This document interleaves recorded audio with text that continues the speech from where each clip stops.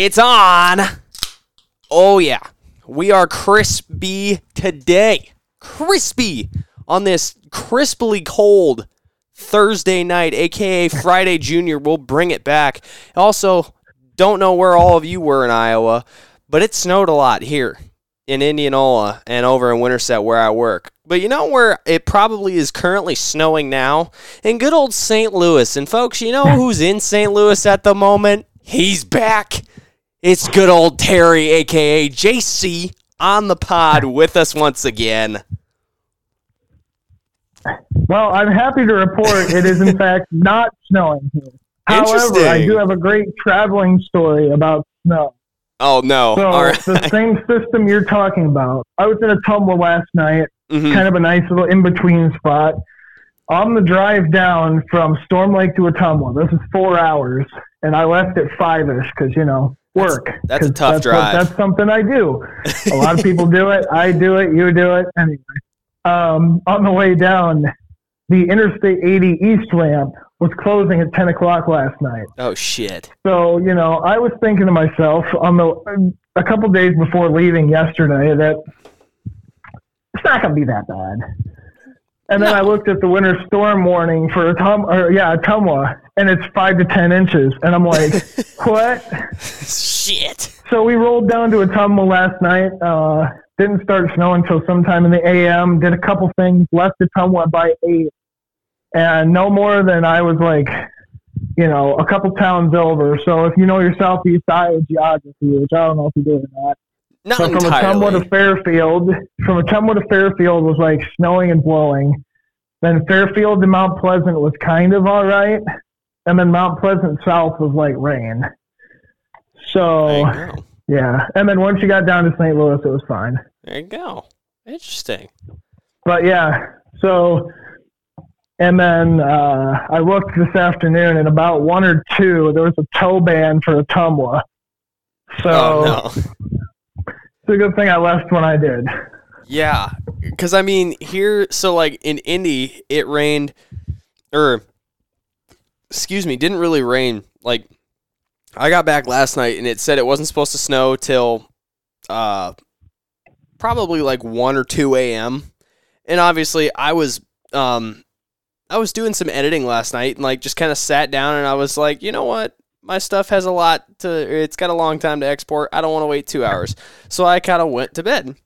And then all of a sudden I was just like, I wonder if, because one of my roommates, she teaches in Knoxville, she got school canceled like at 6 when I was at the gym, like 6 o'clock at night. And I was like, oh boy, this will be funny, because everybody says that when a weatherman says, oh, it's going to be 6 to 12 inches of snow or 10 to 12, we know exactly what we're talking about. And granted, yes, I know that there's a lot of chance with those forecasts and whatnot, so I understand where they can be wrong.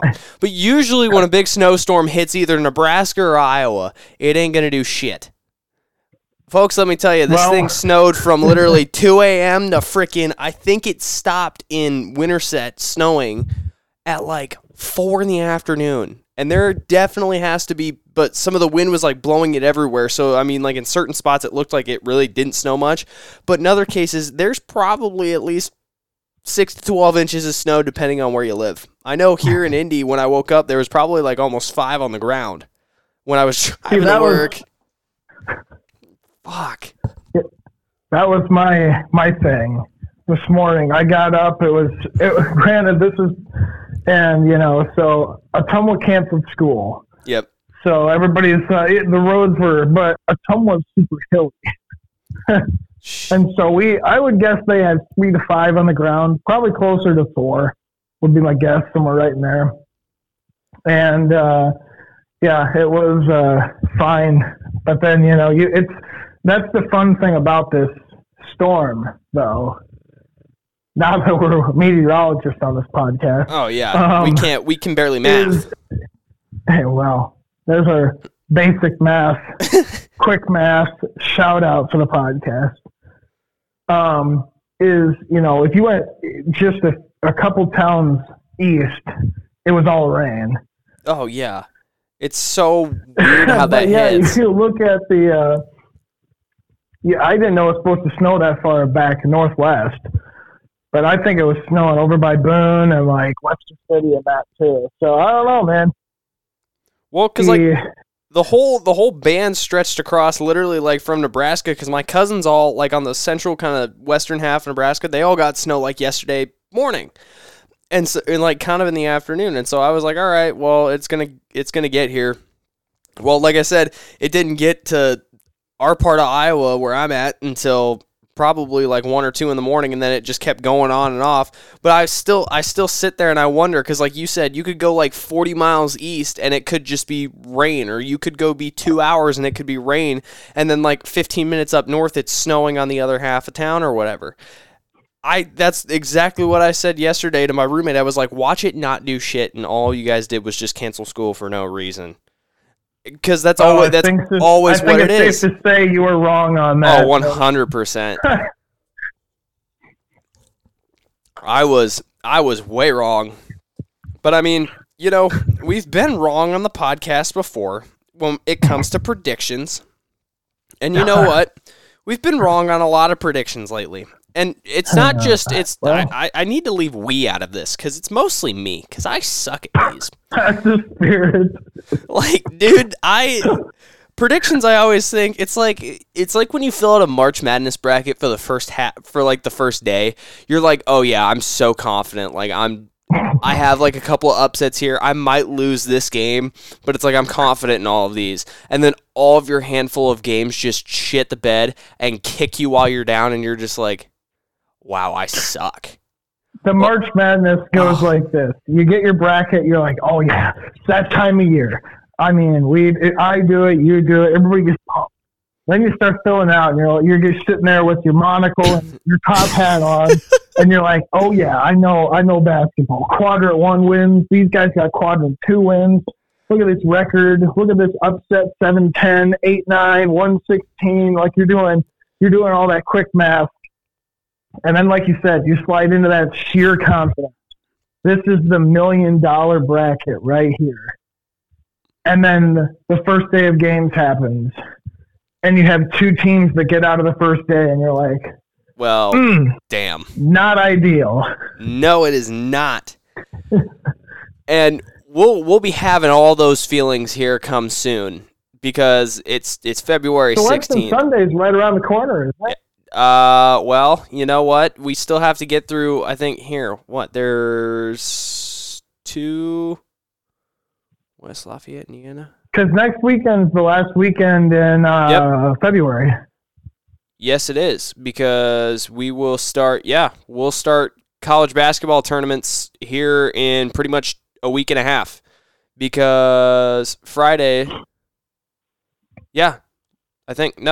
we'll start it in 2 conference tournaments. Sorry, wow. Conference tournaments start in like 2 weeks, I think, because 2 or 3 here. I'm sorry, I'm looking at this and I'm just like, my brain hurts.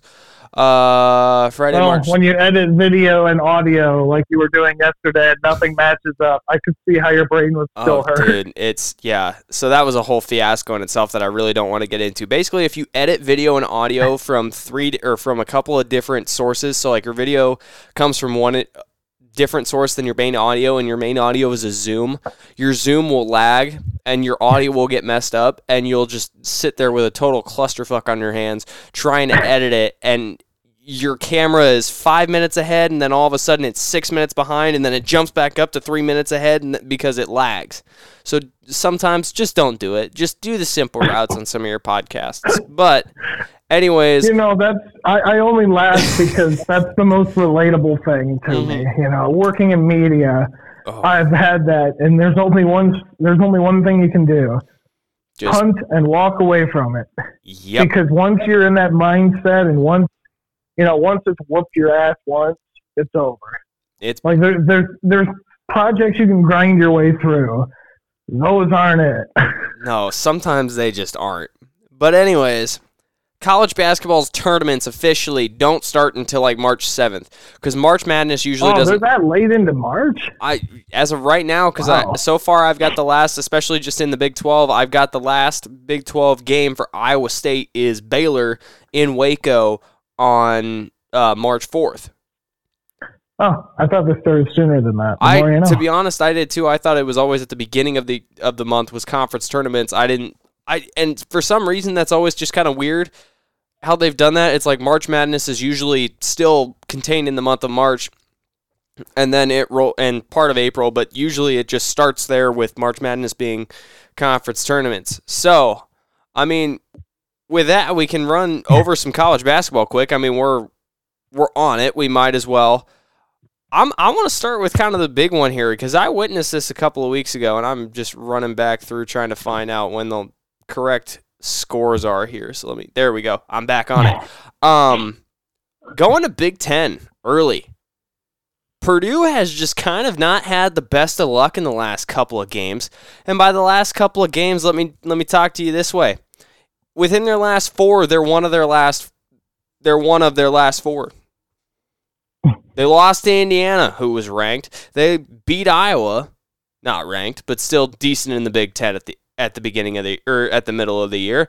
They lost to a Northwestern team who's ranked second in the Big Ten for conference overall, and then they lost their second straight game to Maryland. Both major upsets.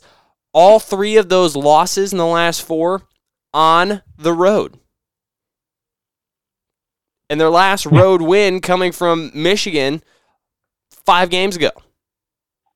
So it's safe to say that Purdue right now is kind of on a little bit of a road skid, and they're looking to try to get off it because at the moment they're 12-4 in the conference overall. They're 23-4. They're ranked third in the country. Northwestern sliding on their heels. They're 10-5 in the conference, and I will say that Purdue game, Northwestern looked good, and they looked good late. They hit very key shots. They let Purdue kind of come back and take a big halftime lead, but otherwise than that, they held Purdue very, very well. Played very scrappy basketball, able to get a couple of turnovers. I mean, it was a pretty good game. I watched that trying to cook before the Super Bowl, so that was really fun to sit and enjoy. Maryland, on the other hand, Maryland just played tonight. Like I said, they end up beating Purdue. They're 9-6 in the Big Ten. Indiana's 9-6 in the Big Ten, and Iowa's sitting there. 8-6 is Illinois. Michigan State is also 8-6. I mean, Rutgers is sitting on that bubble, so as of the moment, Rutgers and Michigan probably one of the last two teams to sit on the bubble to get into the Big Ten tournament. And Northwestern is only a game and a half behind in the rankings, so if Purdue takes a couple more slips, the Northwestern Wildcats are looking for another Big Ten title in sports in, within the last 3 years. They didn't win the football one, but they're looking for a chance to get back to a title game. So, Big Ten doing some big things. Alabama ranked number 1 so far. I shouldn't say so far, but ranked number 1 in the top 25 at the moment, which just showing to go, the SEC just can't take their hands away from a number 1 spot. Also, Alabama can't not hold the number 1 spot. Well, they just lost to Tennessee, so that may change. Yes. Because what was the final score of that game as I'm looking at it here? It was close, 68-59. Yeah, pretty good scoring game. And another sport where Tennessee and Alabama are in the top 10.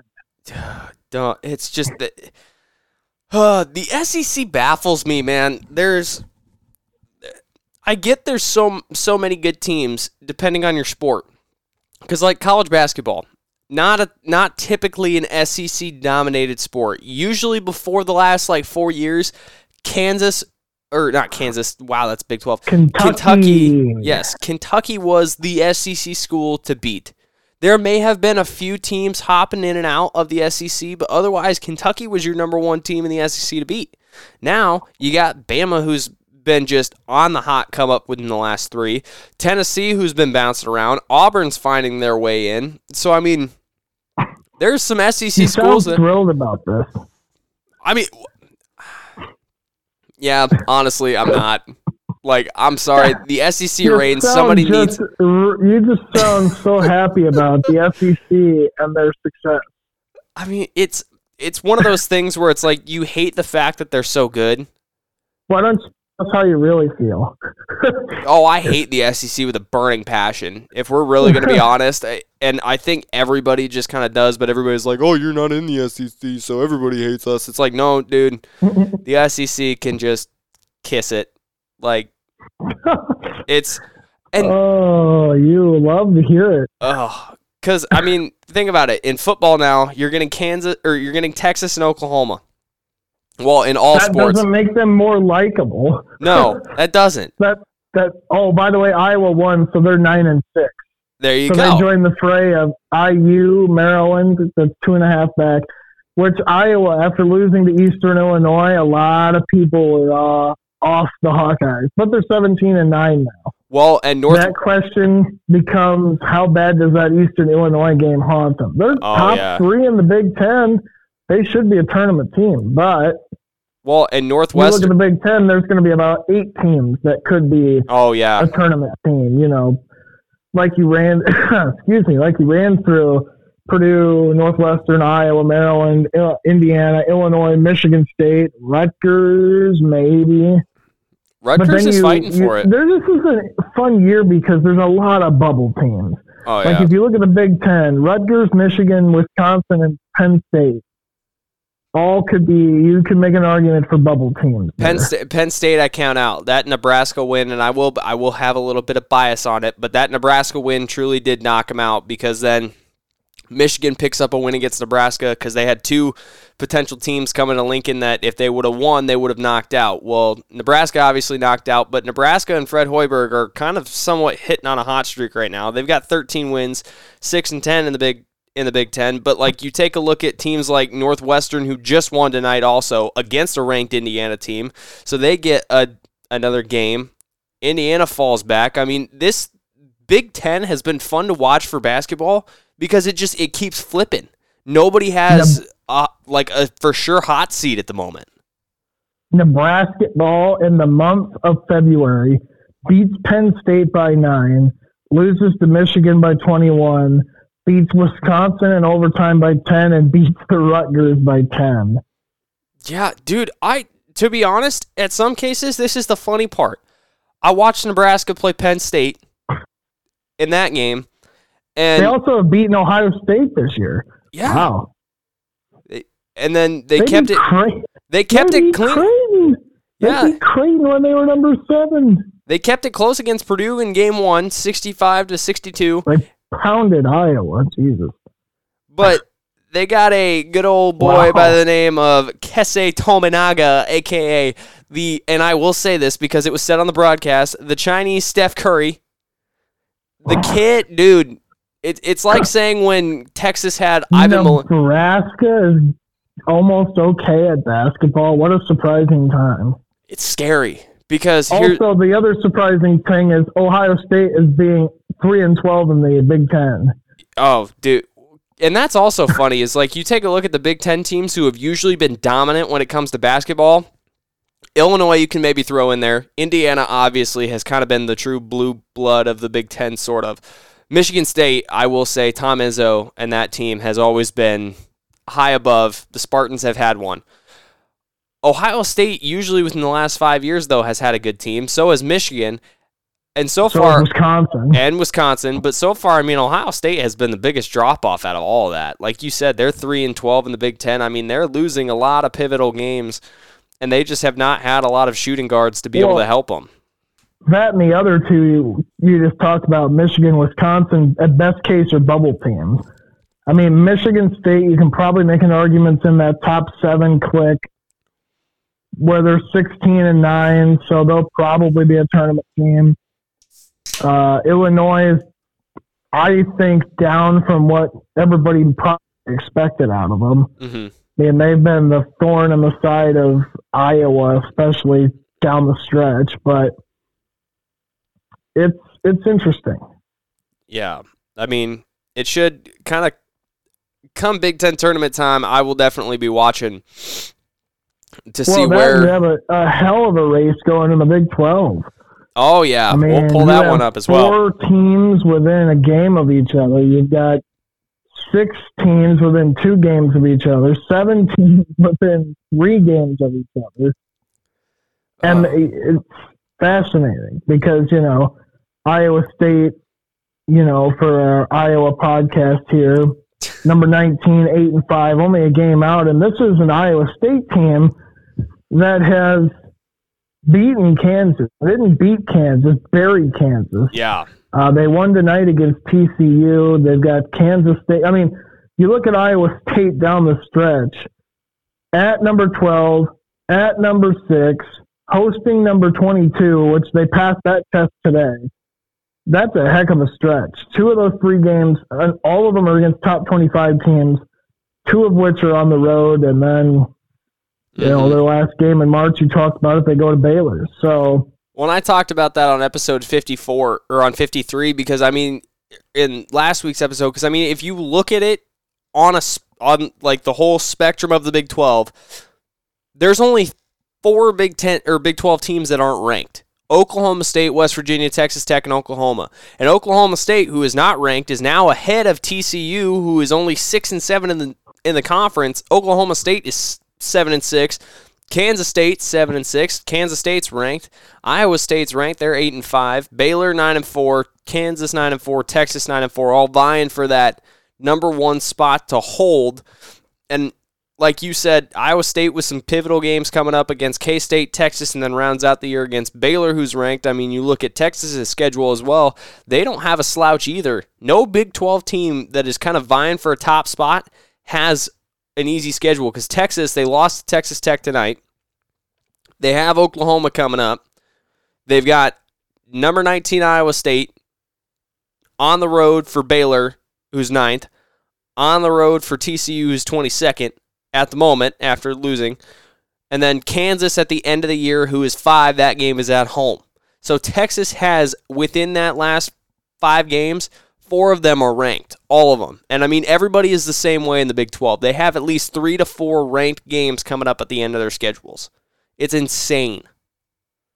Well, the other insane fact is that overall, there is not one team in the Big 12 that's below 500. Oh, yeah. The worst team's Oklahoma at 13-13. And here's the insane thing. At the end of the year, the Big 12 could have 6 teams, 5 teams that get to 20 wins. Kansas has 21. Texas and Baylor have 20. 19 for Kansas State. They chalk up, they get 1. Iowa State and TCU have 17 wins. I mean, it's my Iowa bias, but I think Iowa State could get to 20 wins overall by the end of it. You know, they'd have to play well down the stretch here because they've only got 3 or 4 games left, but they could get to 20 wins. They definitely could. I mean, that's insanity coming from the Big 12, you know, record-wise by itself. So, what I mean, when you say their records are not 5, or like they're nobody's below 500, meaning more so overall, because I mean, obviously, nobody's going to be above 5. Not every team is going to be at 500. Impossible. Yeah. Unless it's just everybody's 500 against each other. Yeah, and I mean, but that would be... overall records, I don't know you're going to be able to pull another conference. I mean, you look back at the Big Ten, for teams that are 500 overall, Nebraska's not, Ohio State's not, and Minnesota's not, so that takes the Big Ten out. I'm looking for the... You look at the SEC, and that's not... South Carolina, LSU, Mississippi are not, and even teams in the middle of the road, Florida and Vanderbilt, they're barely above 500. They're 2 games over 500. So it's, excuse me, it's amazing to me an entire conference, top to bottom, can have the success that the Big 12 is having. Yeah, because I mean the Pac-12, they had 4 teams that weren't ranked, that weren't above 500. I know the Big East is kind of beating the crap out of each other this year. They've only got 3 teams that aren't 500 or above, and that's Butler, DePaul, Georgetown, who I talked about in the last episode. Georgetown has just really kind of hit that fall-off streak, and I mean, looking at the Big East as well, I mean, you've got a lot of teams that are ranked in that as well. I mean, UConn has been ranked throughout the year. Xavier has been ranked throughout the year. Let me go to the top 25 so I don't get this wrong. But you got Creighton. You've got UConn in there. Throw Providence in there. You've had Xavier throughout the year entirely. They're still ranked in the top 25. I mean, there are so many Big East teams that have been just trying to fight their way in. I know that Seton Hall has been trying to fight their way into the top 25. They've done it, I believe, once this year. So you could make the argument that the Big East is trying to make their comeback as well. Villanova's been a little bit just quiet for the last couple of years, but like you said, the Big 12 Conference has pretty much had more success than anybody in college basketball of just keeping teams at that pivotal above 500 spot. And who knows? I mean, you could be looking at a very Big 12 dominant region on a March Madness bracket if you so choose. Because, I mean, not everybody's going to get in because you got to still win your conference tournament, but, I mean, you could still get an at-large bid with a ranking, but also with a record. So, I mean, there's just a lot vying for the Big 12 right now when it comes to basketball. On a football side, sometimes it's not that lucky. But, I mean... that is true. But, like, looking at the top 25 right now, I mean, like we said, college basketball is weird because it doesn't change almost every single weekend like college football does, or baseball. Like, it takes a little bit to change. But so far, at the top of the list, I'll go hit the 1 through 5 really quick. You got, in this order, Bama, Houston, Purdue, UCLA, Kansas. Going 6 through 10, you got Texas, Virginia, Arizona, Baylor, Tennessee. From 11 all the way down to, we'll go 16, you have Marquette, Kansas State, Gonzaga, Indiana, Miami, Xavier. From 17 to 21, you've got St. Mary's, Creighton, Iowa State, UConn, San Diego State. And then from 22 all the way out, you've got TCU, NC State, Providence, and Florida Atlantic. Also, there's only 3 ACC teams that are ranked in the top 25. And then there are 3 non-Power 5 schools that are, for basketball, I count the Big East as a Power 5. So Power 6, because the Big East has always been in basketball. You've got Florida Atlantic, St. Mary's, Gonzaga. Okay, so 4. And then Houston are all vying as the, quote, non-Power 5 or Power 6 schools in the country. And, I mean, Houston and BYU, Cincinnati, UCF, that's only 3, right? I thought it was 4.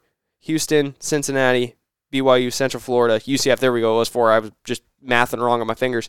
They will all be joining the Big 12. That quick math skill we've got. There you go. They'll all be joining the Big 12 coming up in the fall of 2023 as that deal finally broke through. So, college basketball come March is going to be a lot of interesting topics. It'll be open for interpretation. That's for sure.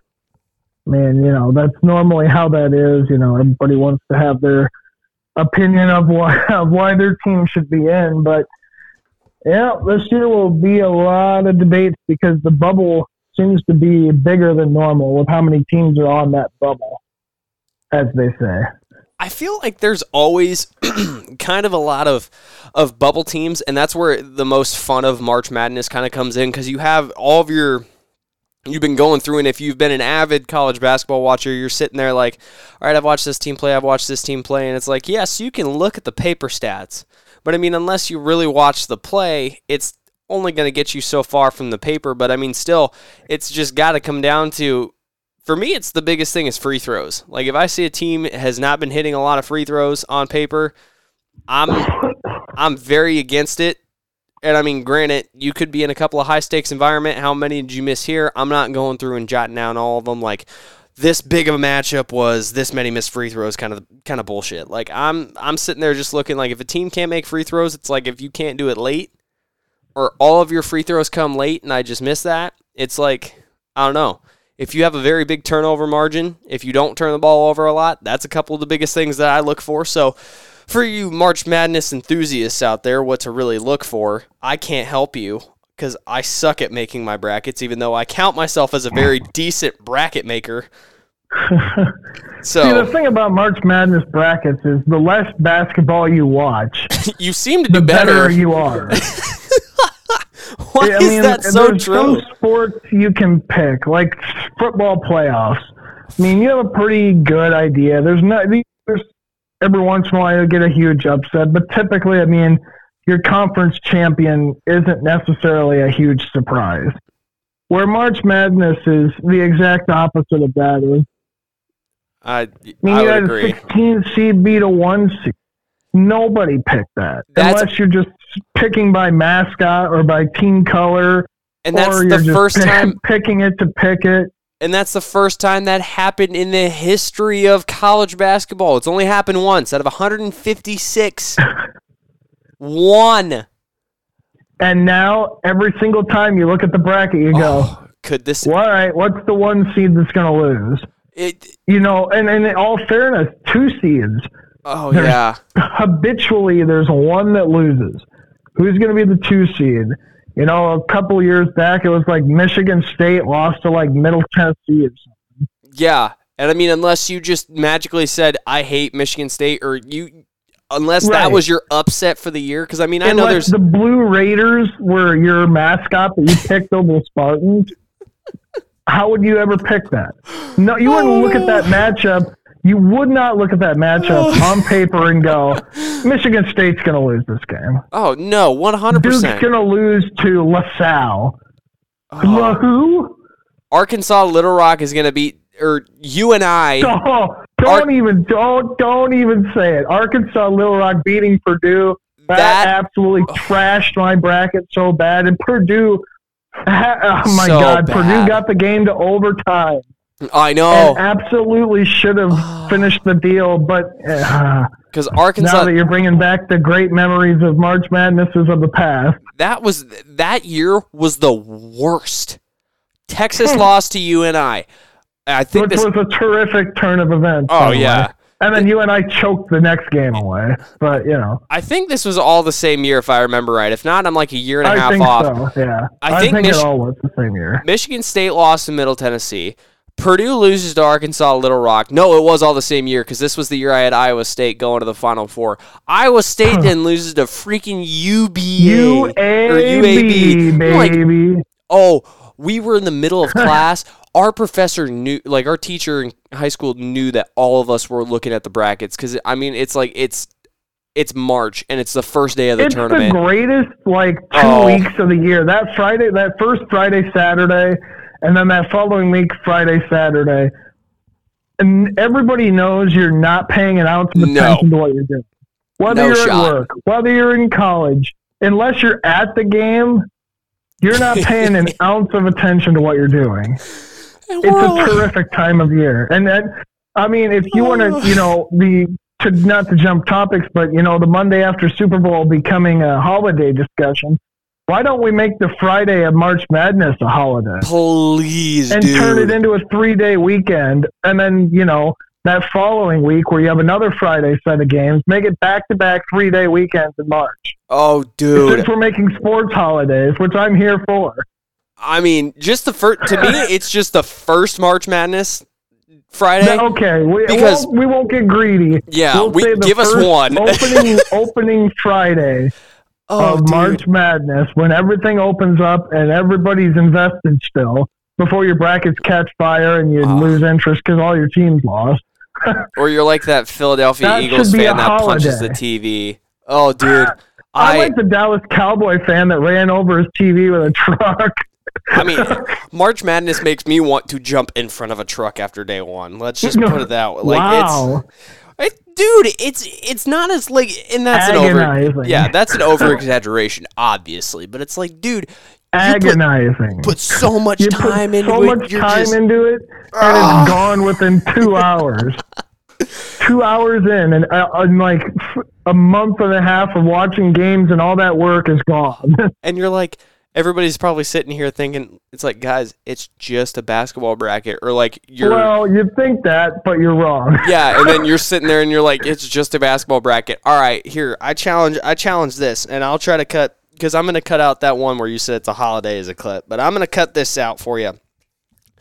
The next person that tries to tell me that March Madness is just a bracket, I dare you to fill one out back-to-back consecutive years and actually spend the time and the thought process and just the sheer 3 hours sometimes that it takes to fill one out, because you can slightly erase teams, or if you're doing it online, you can switch before it finalizes, and then you make that one accidental last-second pick the day before or the day of, and tell me it is just a bracket. It's a magical time of year. Like I've said before, opening day for baseball and the opening weekend of March Madness are two of the greatest days, weekends, whatever you want to say. Opening weekend, basically, for baseball too. Those are two of the best. It's truly and good. If I ever had a team that got to a title game, maybe I'd have a different opinion of the Stanley Cup Finals are great. But for sports that I get to watch that I have some amount of teams in, or fill out a bracket for, baseball and March Madness are two. But oh yeah.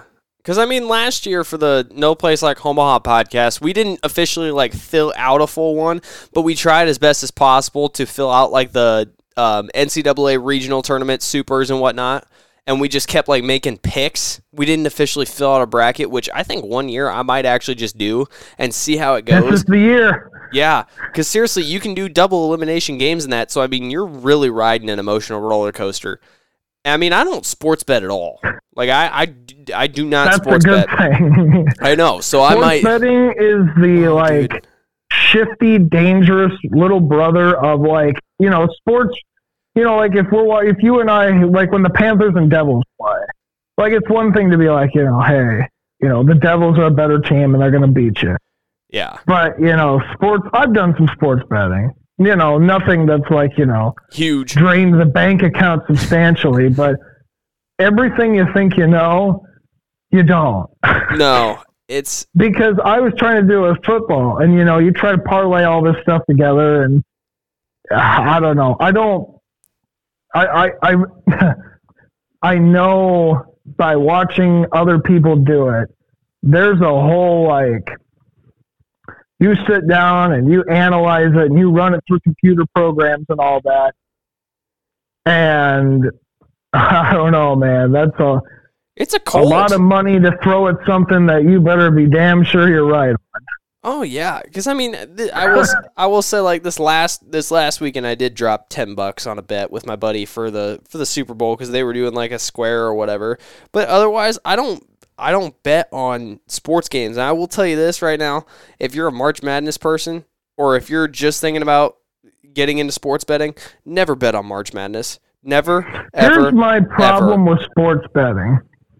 You say you haven't done it. I have.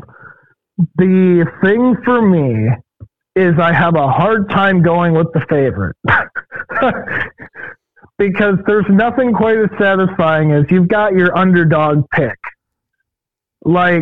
Colorado, I think it was Iowa against Iowa State when Iowa was a dog, and then Colorado when they played Nebraska in football. Illinois and Colorado both played Nebraska that were dogs. A slam dunk game like that. It is so satisfying. You put your $5-10 on it, whatever, to see that big number at the end of it. And then there's this great thing called a parlay. Oh. Where you think one long shot's a good idea. Let's stack 4 of them together. The number gets bigger, and you start feeling real confident about it. There's nothing worse, and it's happened, and I think I've talked about it on this podcast before.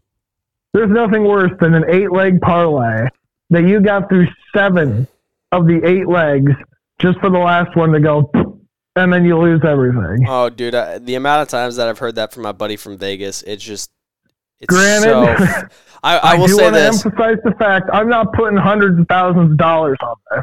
And I haven't done it in a long time, in fact. But there's just, I don't know. There was a time where it was amusing to me. It's as aggravating as it gets.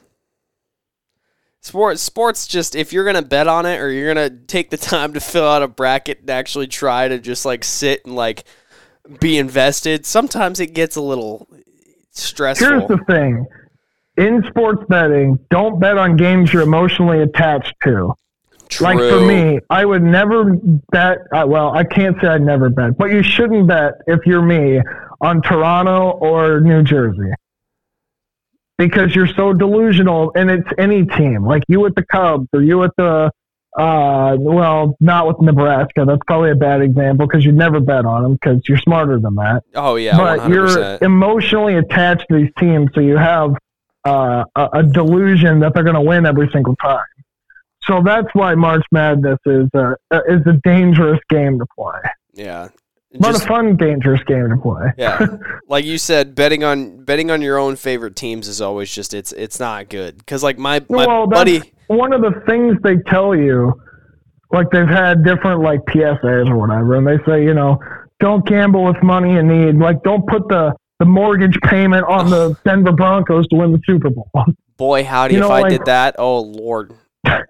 If it don't put the rent check on the Denver Broncos to win a game. Wow, shit. Any single game during the year, just pick a game. Yeah, when they're playing the Raiders, don't put the rent check on them to beat the Raiders. Yeah, give me $1,000. Won't be there. Yeah, Derek Carr's out, and we'll get to that in just a second. But I mean, still, like JC said, if you're gonna bet, don't bet on your favorite team. If you're gonna bet, don't bet during March Madness. I said that too.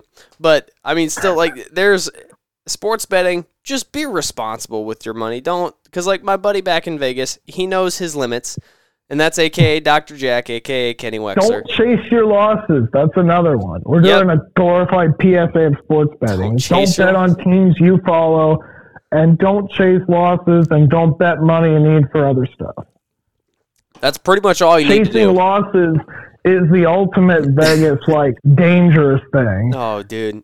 To be honest, I mean, he's a smart better. My Kenny's a smart better, but with beating the dead horse on that one, if you put a lot of money on the game that happened on Sunday, and you put it on the over, oh boy howdy, you were in for a damn good day, because the Super Bowl for the first time at both teams go over 35 points? First time that has happened in Super Bowl history. 35. Now, if you were going to be a person that bet a lot of money on the Eagles being in that over, well, bad timing. Like, dude, I even picked the Eagles on the last episode, and I put it out on social for us. But, I mean, here's the bad thing about it. I didn't really care what team won. I just had to make a pick, and I picked the Eagles. That is the best. I will agree with a lot of people. That is the best Super Bowl game I have watched in my existence, besides the Giants beating the Patriots and the Saints beating the Colts. What about your Broncos winning it all? The Broncos will always have a special place in my heart, but dude, Cam Newton played like a bitch. He didn't fall on the freaking. He didn't fall on the football. Oh, it's so true. Oh, it's so funny. Someone else said it. That wasn't me. Oh, dude, that's terrific. Okay. Doesn't take away from the fact you guys won that Super Bowl. Oh yeah, they were going to win regardless. That is very true. That wasn't a good look for old Cam Newton. Bro. Patrick Mahomes was running on a legitly a broken ankle. Brock Purdy tried to go in with a torn UCL, and I will say tried because I love the kid, but he tried. He couldn't really throw. He couldn't do much. They ended up just giving him the good old boot. Let's see. What other injuries this year happened that people just played on? I can't really remember. There have been a lot more injury people that have played than Cam Newton trying to. There's a certain point in the season. Dude, the man sat deep and pointed. In the postseason. Oh. And this was a Super Bowl. That picture is nuts. When you look at it, you're like, okay, that's weird. But then, like, the context of it is insane. Oh, dude, I don't think I have in a Super Bowl, man. I seriously don't think I have ever laughed so hard on a play and somebody failing so... Like, Mark Sanchez's butt fumble was freaking hilarious. Here's the thing. It wasn't a fail. It was purposely not attempted. Oh, dude. There's a difference. The butt fumble was Mark Sanchez was trying to run somewhere and ran into the guy's ass. He's at least trying. Cam Newton it literally looked like a clown show on the football field, but Cam Newton absolutely had a shot at the ball. and just was like, "Yep, no." He had nobody within 3 yards of him to literally just hop on the football and then get touched down because he had that much time. He chose to literally look at it, point, and be like, "Oh shit, I need to grab this. Maybe. Oh wait, my lineman. Nope, he's blocked." He had that much time to think about the whole scenario, and decided to not jump on the football. Oh my gosh, I mean, I wouldn't want to try to do it with Von Miller coming from any side of the field either. But at the same time, like, dude, this is the biggest game of your career. Because the best thing that could have happened besides one, you just not losing the fucking ball, was you got hit. You were on the ground, you got hit. Yeah, it might have hurt a little bit, but dude, you could have got a 15-yard penalty because somebody had just landed on you for trying to get the ball, and you as the quarterback gave yourself up. Right. Like, really, if you look at that. If I'm a Carolina fan, I would be pissed after that game. Oh, dude. Also, in college basketball, UCLA is going to hold off Stanford, it looks like. I just Under saw 20 that. seconds to go, 73-64. There you go. Stanford not going away. They beat Arizona. I don't know how the hell they beat Arizona, but... Stanford's trying to vibe, man. The Pac-12 has been kind of going at each other's throats too a little bit. Arizona, they ended up getting a win just a little bit ago today, 88-62 over Utah. Other games final in college basketball, real quick. St. Mary's 62-59. Obviously, these are going to be way, a couple days in advance. We talked about it. Middle Tennessee, the good old Blue Raiders upset number 25 Florida Atlantic, 74-70. Wow. So the Blue Raiders might be trying to come back in the tournament. They're 16-11, bro. Ride or die. National champions. Here they come. There you go. And like we said, Purdue lost. Houston picked up a win tonight over SMU. And then Gonzaga laying the smack down on Loyola Marymount, 102-56. You want to know what's funny? That game earlier, LMU, I think, beat Gonzaga earlier this year. I believe you might be right.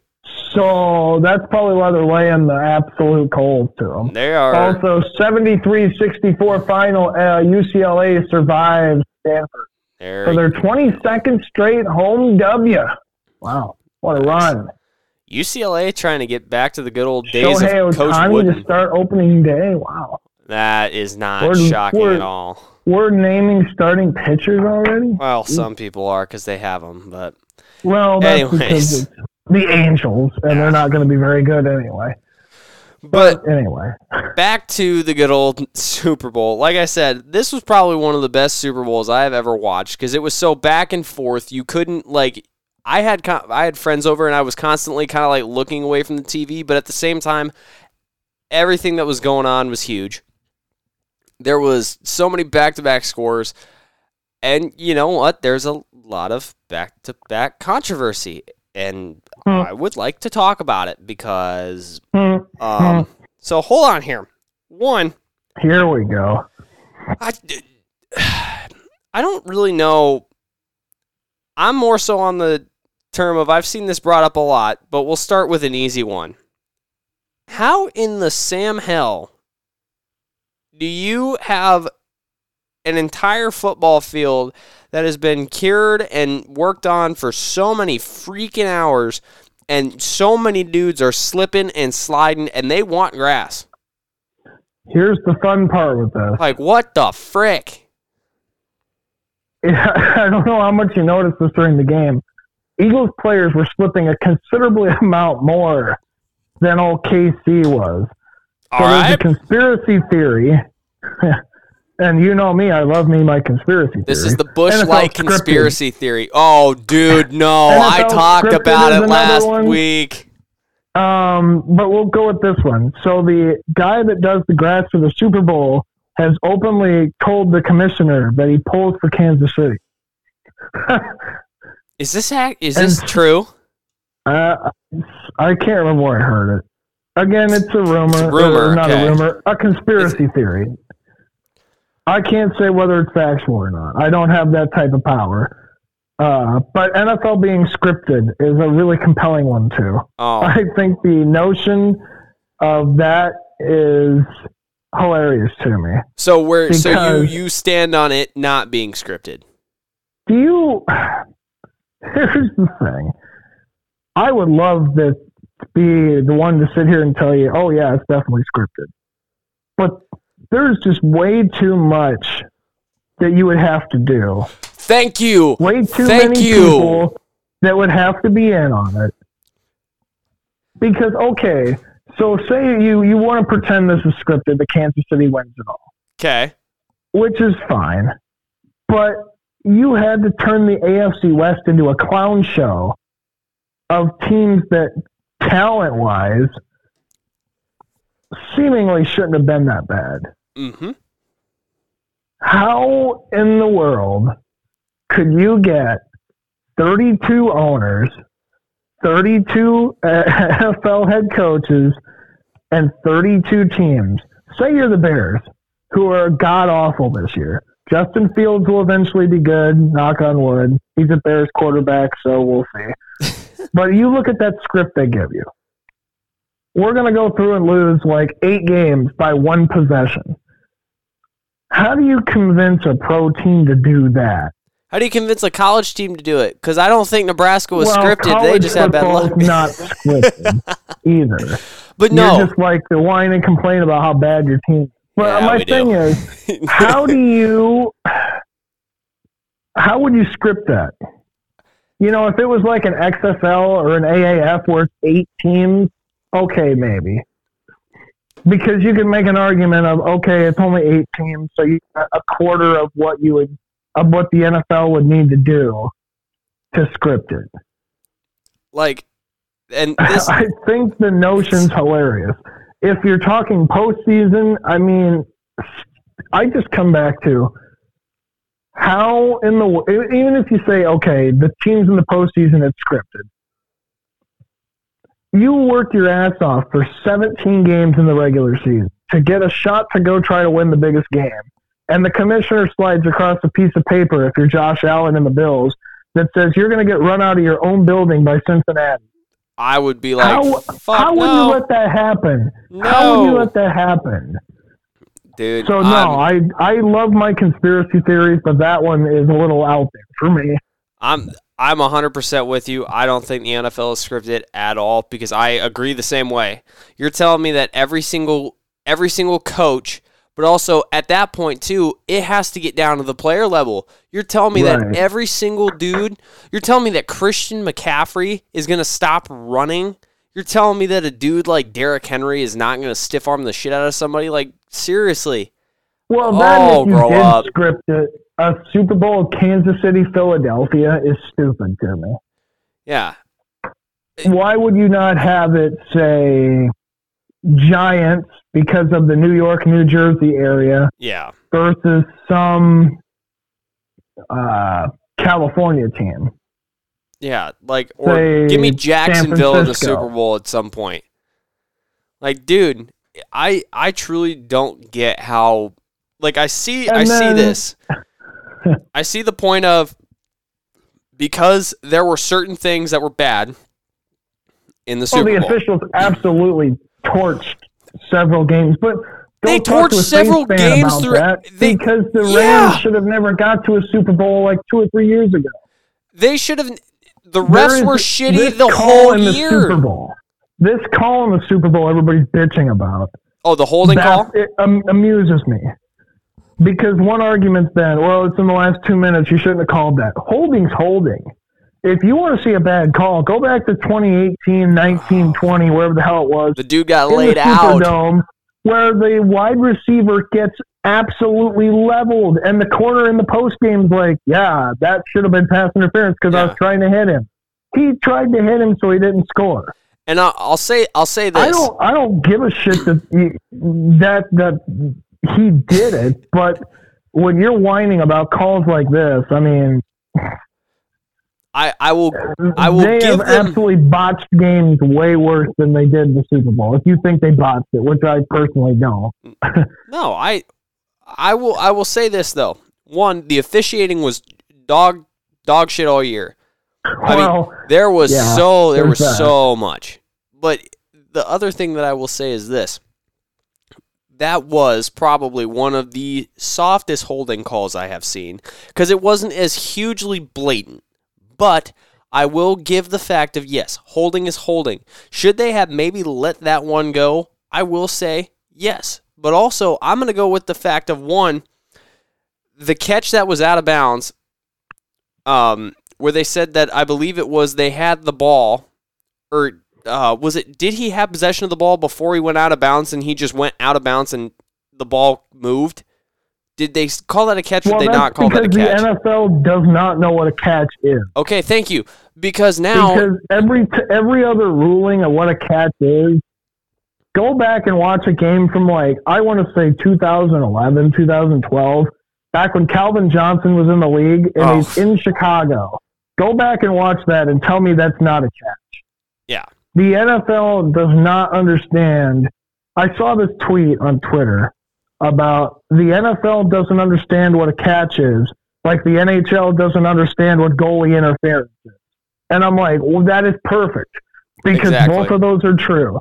The NFL does not understand what a catch is, which is hilarious to me because it's your game. It's your game. And it's a thing that happens all the time. Well, and it seems like it changes every year because the Eagles had who was it? I think it was Sanders or it might have been AJ Brown. Literally caught a ball. The NFL rule, I believe, by a catch is you have to have full control of the ball and making a football then make a football move. When that ball got punched out and the Chiefs grabbed it and ran back and scored, that should have been a fumble. And my logic for this is why. As soon as he caught it, he begins turning his body to start running 3 more yards, had full possession of the ball in his hands. He didn't tuck it, no, which, yes, is tucking a football move, absolutely. But he is turning to run the ball and is turning his body with that full ball in possession of his hands, and it got knocked out. I personally think that call was bullshit, and I think it should have been a fumble. It would have already kind of sealed the deal for the game anyways. But, dude, like JC said, the NFL doesn't know what a catch is if it hit him in the face. You could literally put your arms underneath the football and hold it. And I've seen this happen. But as soon as the ball touches the turf on half a second, one play it's going to be a catch, the other replay it's going to be an incompletion. The play where the Steelers receiver had it literally in his hand, flipped it, and as soon as it flipped out of his hand going down and then it touched the ground and he still had possession of the ball, that was ruled not a catch. I truly don't know what a catch is at this point. I don't think anybody does. You literally have to take that thing across the frickin' pond.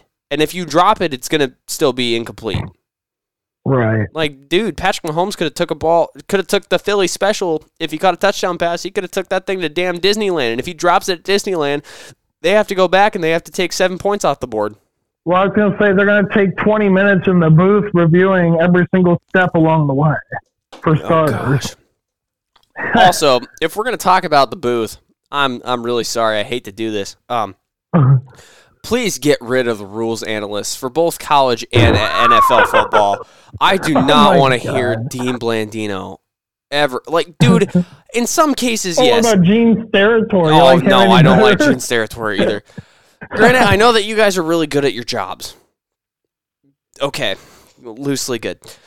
But, dude, I do not want you to sit here and break this down. My favorite thing about them is when they bicker with what the call was.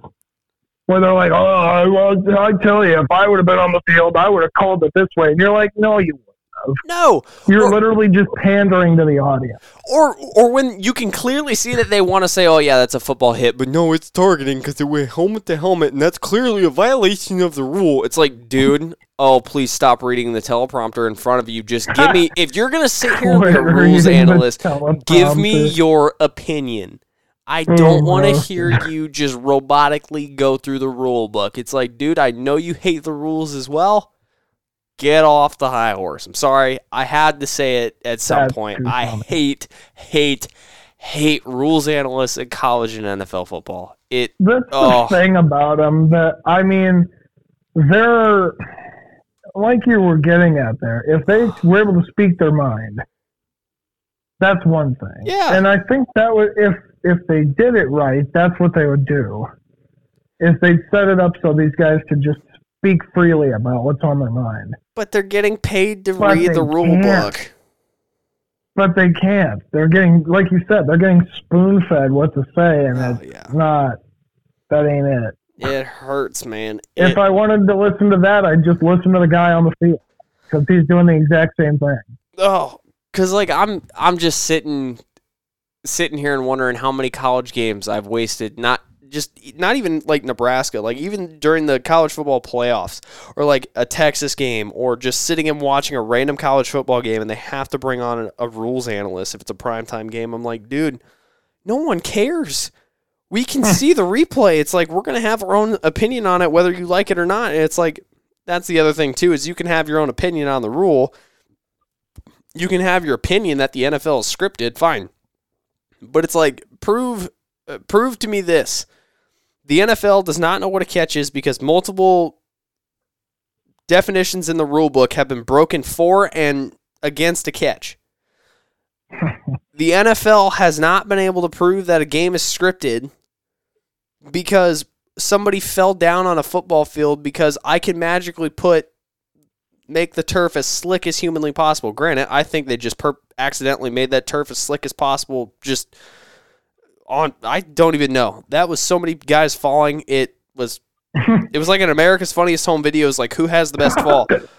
Oh my God. Like, but seriously though, where some people get all this wild shit from is beyond me. And it will never go away. So, in some case I really don't know where I was going with that. I got lost. Yeah, I mean, I get the frustration, I do, but it's, I don't know, man. It's, the whole scripted thing. It's so out there. I don't understand how people buy it. And, I mean, like I've said, I enjoy conspiracy theories as much as the next guy. Now, the biggest proof of this conspiracy theory is obviously Atlanta and New England. That has to be the biggest. But, okay, this is my point with this. If I'm Atlanta, script tells me to get up 28-3 and blow it. What incentive do I have to follow that? You're crushing Tom Brady and Bill Belichick in the Super Bowl. My foot is not coming off the gas. Exactly. What incentive would Atlanta have to get up big and then blow it? None. Exactly. There's no unless there's some just backdoor millions of dollars. But then, okay, say you pay everybody off. Then the NFL's run by the Illuminati. Because the amount of money that you would have to spend to pay everybody off would be so... I could not comprehend how much money that would be. You do because not the NFL already just blows through money for these contracts like it's no one's business. It's so horrible. Yeah, I don't know. Well, and I really don't understand how that would even be possible. In this game, Philadelphia and Kansas City went back and forth, but at some point, some team took a big lead. And by some point, it was Philadelphia. Started getting really hot. Defense was playing good. All of a sudden, Kansas City made an offensive adjustment and marched. Philadelphia never made a defensive adjustment. They made one late. They got a stop. And then all of a sudden, Kansas City was back down the field and scored a special teams blunder, and they were there. But you're really going to tell me that a team just got paid to make that blunder? It's like, no. I'm going to really argue for the fact of a coach just fucked up and was not making smart choices. And granted, the coach is a lot smarter than me. He's working in the NFL, and I can't say anything about it. Andy Reid flipped a switch and made an offensive adjustment with his offensive coordinator and just started running down the field. And granted, their offense was not working horrible to begin with anyways. That game was a punch for punch, blow for blow, like just battle to the death as it was anyways. But I'm still sitting here. I'm like, I'm with you. I don't know where this idea of the NFL came scripted. Because could you imagine if the MLB was scripted and somebody tried to argue that? You're telling me that a dude is going to hit a ball for a 450-foot home run, and Jorge Soler, and then the Atlanta Braves are going to win the World Series on the road? No. You're gonna tell me that the Red Sox are going to magically make a trade back in 1908 or after that, trade away Babe Ruth, and they're gonna get paid enough money by a certain organization and the major leagues to not win another World Series for 100 years? Bullshit. The Cubs that doesn't seem like a compelling argument, does it? No, the Cubs are going to lose all of this, and some random fan is going to catch or miscatch a ball, and then all of a sudden it's just going to be chaos ensued. A black cat's going to run, a glove's going to get stuck in Kool-Aid. No. One, those are just all odd coincidences, and were the Cubs cursed? I'm just going to argue the curse of the Cubs because that's funny. And they just had bad baseball. But dude, there is no way that sports can be rigged because, like you said, you would have to pay off everybody, and you don't have the budget to pay off everybody. That's why there's salary caps. Like, Lord. I don't know, man. There's some people that absolutely believe it, but I don't know how you can. It's just aggravating to even think about believing it. Honestly. I'll be honest, it's pretty hilarious to me. As you're well aware of, I'm not huge into pro football as it is. Mm-hmm. So Spoken this like a true Bears fan. more than anything. Well, there's a whole slew of reasons that I'm not going to get into. Oh, yeah. Of why I don't have the love for pro football. But it's just interesting. So that's where it lands. It's in the interesting category. I think that's a good spot to leave it, just because I'll say it again, and I'll say it till probably the day that I die or until somebody passes it. It was probably one of the best Super Bowl games to ever watch. If you've been alive from anywhere between, let's say since you've been 5 to now, so about 20 years, this is the best Super Bowl I've watched in 20 years, because that was one of the last Super Bowls I remember was back when I was 5. But no, it was a really good game. Jalen Hurts and Patrick Mahomes showed that both quarterbacks are looking to be the QBs of the future, and by QBs of the future, I mean they have a lot of room to grow, and I don't think there's going to be very many records that hold them. It's insane. So it'll be fun to watch. I think the league is in good hands when it comes to some of these young stars. Travis Kelce's going to be around for a while. His brother Jason's maybe getting a little bit older with the gray hair that he's got. But, those were two teams that deserved to be there no matter what you say, and they fought it out, and it ended up going Kansas City's way, and it ended up going their way late in a big way. So, and actually, no, my calls were reversed, because on the last episode I said that Philadelphia is going to get one early, and they're going to get one late to win it, and Kansas City is going to get two in the middle. Nope, KC got one big, and then they got one really, really late. So, shout out to good old Kansas City winning the Super Bowl. But my final score prediction looked like it was feasible in that game. It was 45-35 Eagles, and that game was 35-35, and I'm like, oh my God, it might happen. You were sitting on the edge of your seat. I was feeling confident for about 8 seconds, and then reality set in. It was damn close. You had that on lock. Both of us had 30s. I had 34 or 35 to 28. So I was a little bit on the lower side, but I think you hit the nail pretty much right on the damn head. Like, that was pretty close. Yeah, I got some people that I worked with when I said that score, they gave me a look at what? But, look at the two teams. So. Oh, yeah. Well, and what's funny was my buddy at work, and I said this on the last episode too. He found the NFL's quote unquote scripted let's see, score for the final. It was 37-34, and the final score was 38-35. And I'm wondering if you're really gonna have the conspiracy theorists out there twiddling their thumbs, did the NFL know the script got leaked and said we gotta try to make it one different on each? Oh, I think I know what you were talking about. Yeah, that picture. Yeah, that was obviously fake, that. and somebody just did a fucking box score. But at the same time, I'm sitting there thinking, I'm like, okay, if you want to truly make an argument that the NFL is scripted, and if you can prove this right, you had a difference by 1 point on each side. So you play with that how you will, conspiracy theorists, and let those minds work. I'm just going to sit here and just tell you that it's not scripted, and you can just go grow up. So, but I mean, with that, what else more do we really got? I mean, we hinted about it earlier. Opening day is around the corner for baseball. College baseball opening day is Friday. Actually today, because now it's it's February 17th. College baseball starts today. There's a slew of games going on this weekend, but college baseball starts today. And MLB baseball literally starts, spring training starts in like 2 weeks. The first games.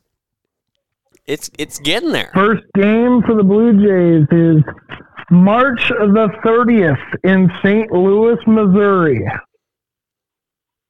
I think, okay. That's when everybody's opening day is on the 30th. Yep. Oh, by the way, I'm going to opening day. Not to brag or anything, but, you know. No freaking way. Don't you dare. Oh, yeah. How the hell did you swing that, you suck egg mule, bro? Oh, my gosh. Man out here flexing on us. Well, I can only flex so much, so I got to flex when I have the opportunity. That's hilarious. Well, I mean, good for you. That'll be fun as hell. Oh, yeah. It's been one of my lifetime goals is to go to, the ultimate goal is to go north of the border for opening day, but...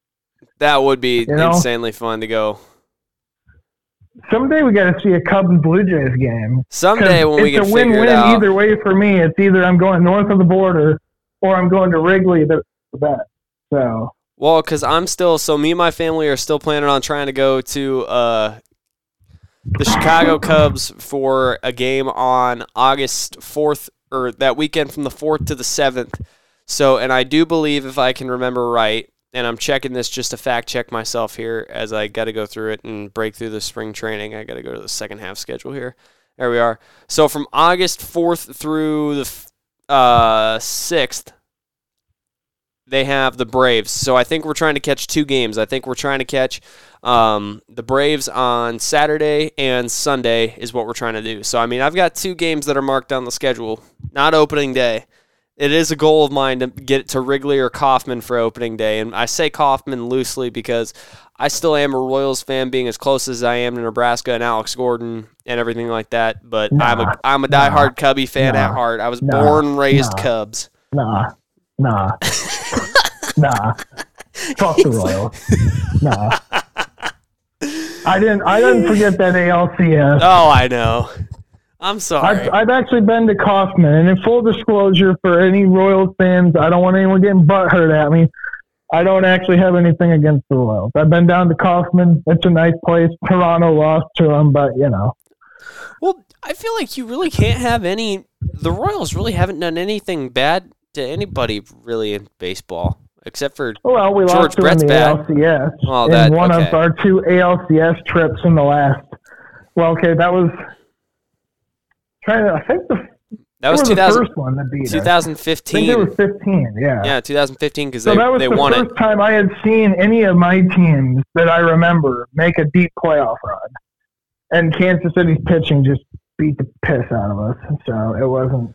Well, also Kansas City won the wild card at that point to try to make it there. So I mean, Kansas City was on a roll. Oh, excuse me. That year they ended up going to the World Series. They were higher seeded than we were. No, they played the A's in the wild card. In 2015? I believe so. I don't know. Let me look here. 2015. I'm pretty sure they won the Central that year. KC Royals. Because Cleveland that following year beat us again in the ALCS, and then would go on to, I think that's the year the Cubs finally won the World Series, I think. No, that was 2016. The Royals won it before, so they won the ALCS versus the Blue Jays. Sorry. They won the division over the Astros. Oh, no. 14 was the year that the Royals beat the A's in the wild card. Yeah, I'm thinking of it. Yep. Sorry. The year we played them, they were a powerhouse. Yep. And then we got Cleveland the next year that was also a powerhouse.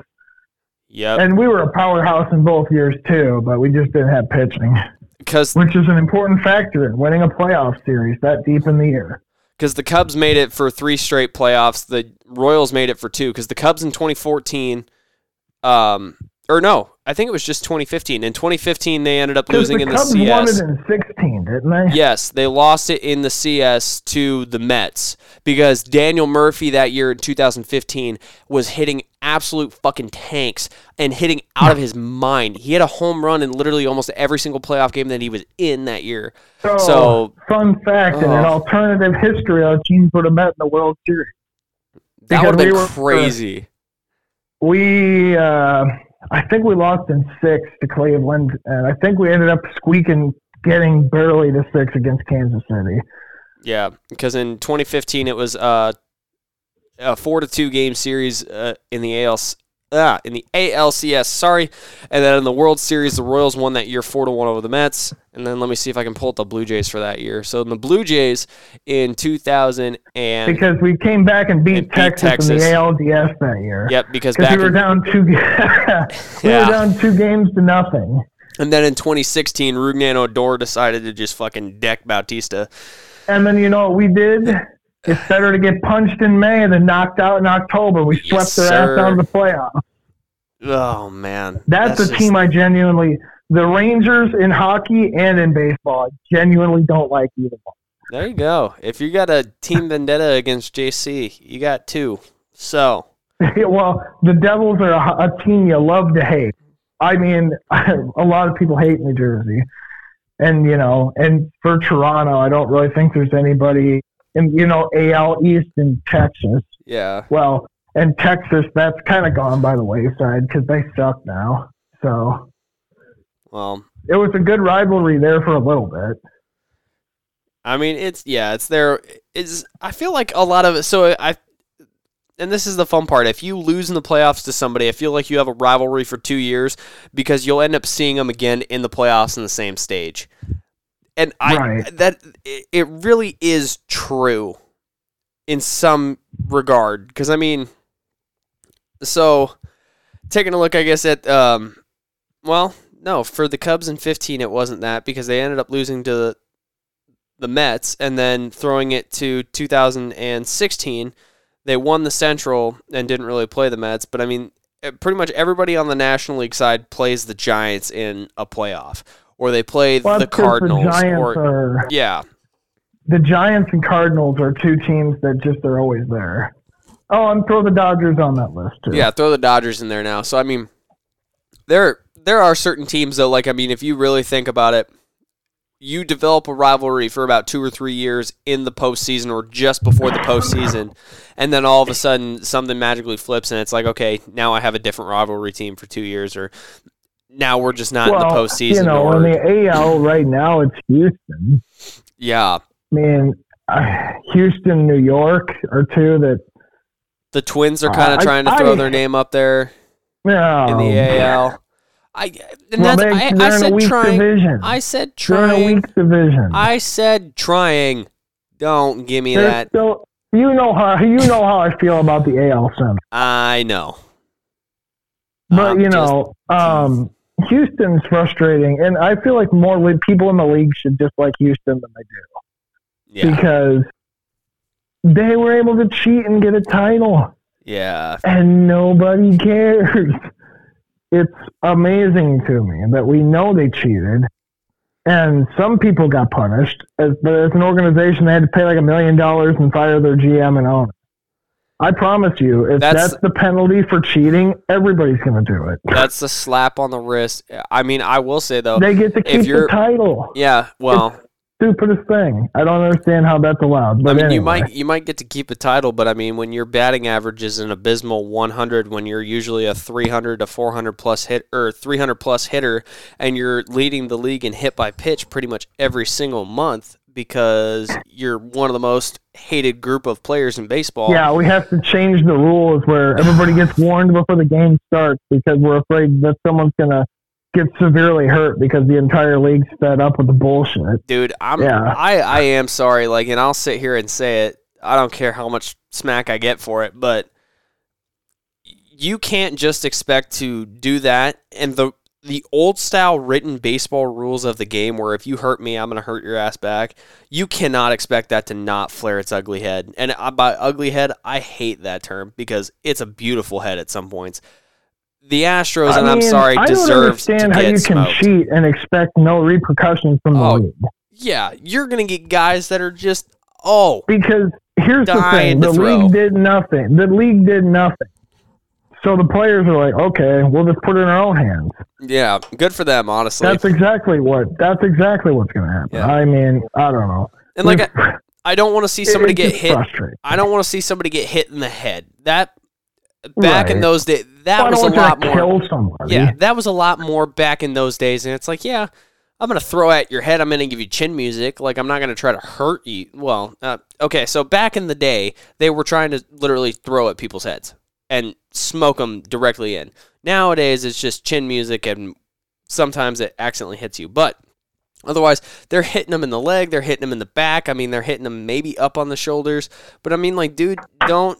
If you can't take the heat, then get out of the kitchen at that point. Like, you guys are just struggling. You can't take the heat, get out of the kitchen. Yes, sir.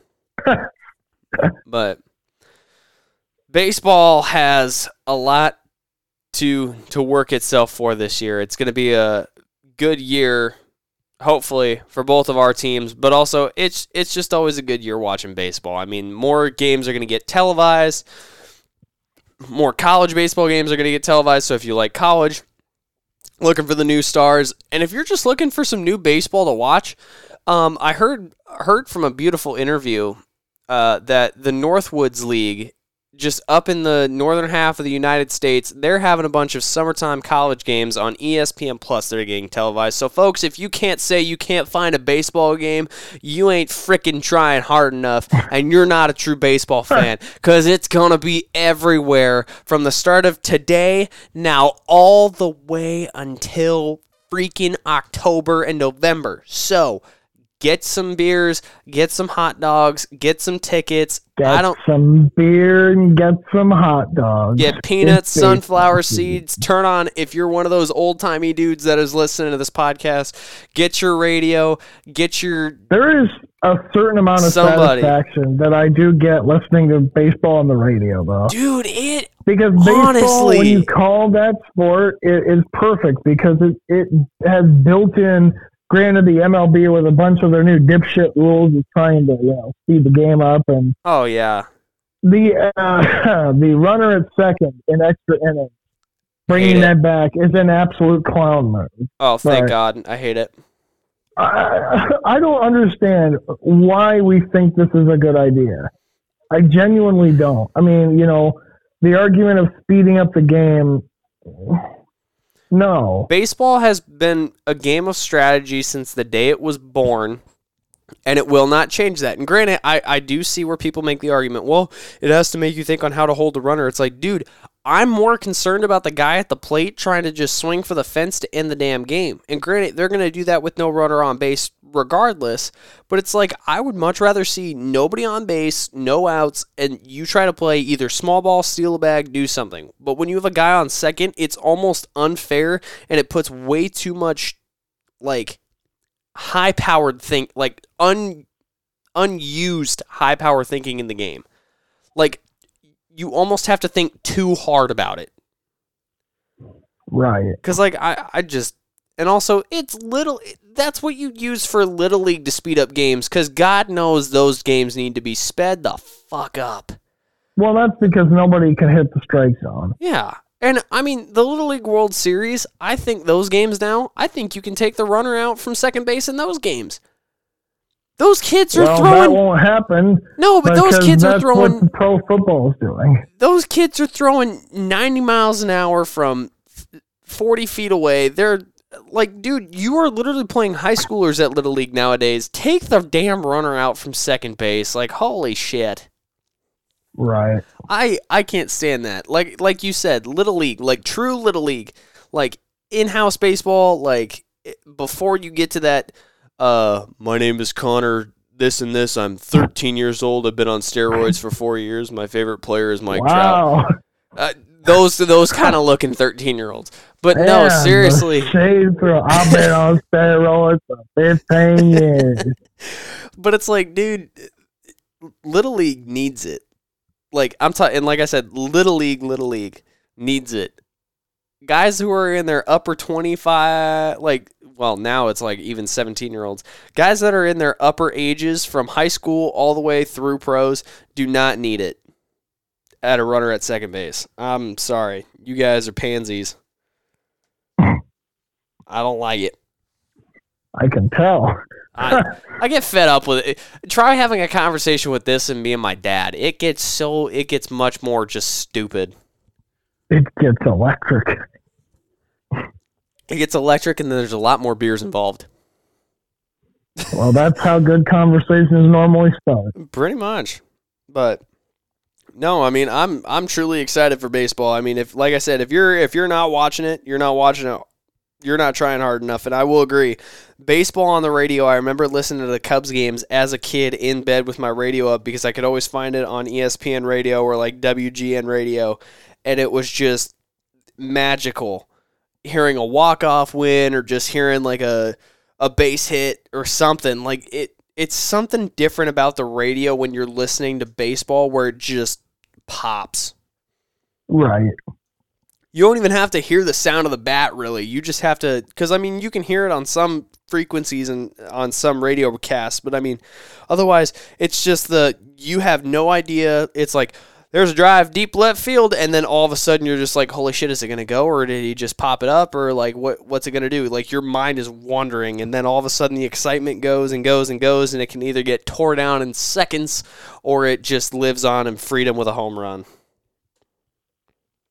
So, oh yeah, welcome to the wonderful world that we have. That is baseball. Blue Jays are gonna do some damage this year. It's my time of the year where I'm optimistic about my team, and they're gonna do some damage. There you go. I'm on favor with the Cubs. That lineup this year is looking dirty. So, well, one of our teams might actually do something, but you know. Well, we'll have to see. Both teams had a couple of good trade pickups and just contracts going through, so we'll have to see how that goes. But do we got anything else for the night? We're an hour and 30 minutes into this podcast. It is currently 12:45. I, in fact, do. Oh, go for it. Before we wrap her up, NHL action. Saw my Devils in St. Louis. They lost 4-0. They're now 0-3 when I've seen them, losing to Dallas, Minnesota, and St. Louis. Well, technically 0-2-1 because there was an overtime loss to Minnesota. So there's that. Devils, here's the thing. Everybody wants to do the whole sky is falling routine in Newark, which is stupid because, and here's why. Jack Hughes has been out. Secondarily, you're looking at the first game in like 11 games where we haven't at least scored a point. And you're still second in the Metropolitan. And nobody can pass you for a couple of games here. So I don't really know what we're crying about. Because we weren't even supposed to be this good this year. So I don't know. Maybe it's just the whole, I'm just enjoying the ride of having a team that's good, like Toronto right now. Yeah, but Toronto hasn't played a game yet, so. Hey, pump the brakes, Junior. Pump the brakes, Squirrely Dan. They made the playoffs last year. That's true. And this is coming from a guy, if you would have let me finish, this is coming from a guy whose teams are normally cellar dwellers. Like so I'm just term. enjoying the ride of having teams that are, New Jersey's on pace to make the playoffs. Toronto made the playoffs last year. So I'm just enjoying the ride of having teams that are good. Eastern Conference, Boston is still blowing everybody away. 41-8-5, they lead the Atlantic. Toronto's in second. They'll eventually meet Boston in the playoffs and be ousted. Tampa's in third. Florida's back above 500 and fourth in the Atlantic. In the Metro, it's coming down to really, I guess you could make an argument, 3-team race, but Carolina at 80 points first. New Jersey's 5 back of them at 75 points, having now lost 1 in a row. They're 24-3 on the road, which should bode well for the playoffs. Rangers are 72 points, and everybody else in the Metro is worse than that. Western Conference, Dallas leads the Central with 71. Winnipeg second, 69. Colorado 63, and everybody else worse than that. Pacific Division, the two most recent expansion teams battling for the lead there. Vegas 70, Seattle 68, LA 67, and Edmonton 66. There you go. So for those keeping score, New Jersey has the third best points total in the league, or rather in the Eastern Conference, I should say, at 75. And in the league, Larry Hardy, they're third in the league as well. So, which is actually amazing when you think about it, because Dallas is the best Western Conference team, and there are 6 Eastern Conference teams that have more points than Dallas does. Yeah. So, there you go. Hockey. So, yeah, I wanted to bring that up. You know, I get to go to a minor league hockey game next Friday in Des Moines, see the Iowa Wild, and then I'm going back to Newark because, 2 hockey games in 2 weeks isn't enough. Let's go 4 hockey games in the span of 3 weeks. I was going to say, you've been seeing a lot of hockey this year. I have. I'll have seen New Jersey 4 times by the end of the season. Holy shit. Unless they come close in the playoffs. That's impressive. Well, it's something I've wanted to do, so we went and did it this year. Got lucky Minnesota was on a weekend. Going out to Newark a couple weekends, it's all good, and then a Thursday game, so there you living go. the dream, man. Yes, sir. Traveling around, seeing all the hockey, traveling around doing basketball broadcasts, traveling around doing hunting, excuse me. We are both living the dream as best we can. Right. Yeah, between traveling for basketball and questionable reception, we'll say, which here's my thing with that. We were talking about before we got on. I don't understand how a phone call can pick up and I can talk and nothing happens. And then it's just like nothing. And then it just randomly will just call will end. I don't know, man. It's a crazy time out there. We're shooting Chinese spy balloons out of the sky. Oh, gosh. UFOs are being tracked. I don't know, train man. explosion in Ohio. That is being not covered nearly as much as it should be. Oh, dude, I will say this. The more you see from that, the worse it gets. And also, we are not trying to make fun of that situation. No, I'm definitely not. That is a genuine, the more you see, the worse it gets. Our thoughts and prayers with all those people that are living in that town of Ohio and just the sheer... Well, that's the thing. It's not a town anymore. Yeah, it's evacuated, gone. Range. Yeah, it's like a mini Chernobyl is what some people are calling it. But also, seriously, though, shout out to you people that are in Ohio. If we got any listeners from that town or just around that town, if you guys can do anything to help that is around there, by any means, don't expose yourself as much as possible to that. But if you can do anything to help, spend a couple of dollars or something like that, go do it. Help those people out because, they are hurting, and they're hurting bad. It's horrible. A bizarre situation because there's been journalists that are trying to cover it that are getting arrested. Yeah, it's dude. It's nuts. I don't know. And the thing about it is, and I don't know quite how to put this about, making it, throwing heavy shade and blame, but this was a controlled explosion. How is that supposed? It doesn't even because the derailment happened, and it was supposed to. So all this was hyper pressurized or whatever. Yep. And so this was supposed to release and make the situation safer. And I don't know. You look at the pictures, and the picture that gets me is, so, you look at the main picture on social media, it looks like a bomb went off. Oh, it's huge. Their cloud is so high, you can see it in airplanes flying over it. Yeah. The shot out of the airplane window with the cloud and then the black spot in the middle of it that you can see from a commercial airliner, that is insane. So, yeah, thoughts and prayers to them. I mean, that's a disaster with all sorts of things going on there that aren't good. I'll say it as covered and as loosely as I can. Folks, we all need to get our shit together. Take that. That might be the understatement of the year. Take that for what you will on whatever department or whatever standby or anything you say, because like I said, I'll send it as loosely as I can. We just need to get our shit together, because I mean, it's a wild time out there. Oh, it's crazy. I mean, but I still can't get over this, because like I saw it and I looked at the timeline of all of this when it was happening, and I'm like, dude, this has been here for a week plus now. This train derailment. We had a balloon go from the top corner of our country coast to coast all the way down. Like, dude.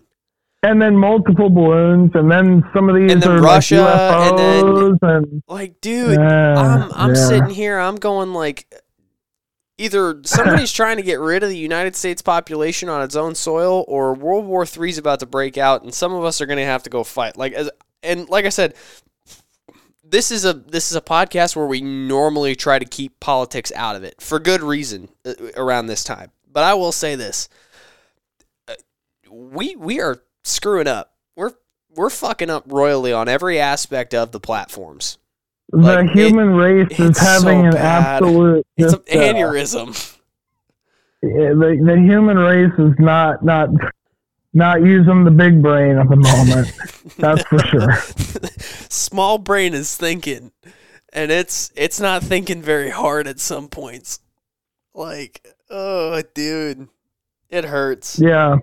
It's not ideal. I will still live in this great country because I have freedom, but at the same time, I'm sitting here thinking, it's not just a U.S. problem. Oh no, it's the whole world at this point. Problem. Yeah, I mean, we're invading people all because we had this multi-century outrage against this certain people. We've got races killing other races in other third world countries and stuff like that. Genocides are still going like a thing that we might not hear of, but they've been around for our lifetime. I mean, dude, there's so much shit that goes on where we literally cannot catch a break. It's like one bad thing is going to happen after another. Ever since COVID hit, or like even maybe before that, like this has just been a shit show world since probably, I'm going to go with 2019 at the start. It's been on Schitt's Creek, and we're trying to go up a heavy waterfall with no paddle and barely a boat at this point. Fuck. Yeah, it's rough. So, with that ends our political, as much as you want to call it, political discussion for the day. The only one that I think we've had for a while on this show. I can't remember any other time that we tried to really get deep into that. But yeah, is that all we got on an hour and 40 minutes as we're going to bed at 1 a.m. 1 a.m. on a Friday night? Pretty much all I've got. I mean, just want to talk about NHL, and other than that, just kicking it live and keeping it real. I mean, I do apologize for the random coughing thing you hear, battling through another voice thing. The perks of being in radio, Talks too much. So I do apologize for that. There you go. All right. well, without further ado, we won't keep you guys any longer. Hopefully, if you've made it this long, shout out to you guys, because you guys are devoted as hell for listening to an hour and 40 minutes of us just jabber on and on. But we love doing it for you. And so if you guys love listening to us, please leave us a review. Please leave us a 5-star review.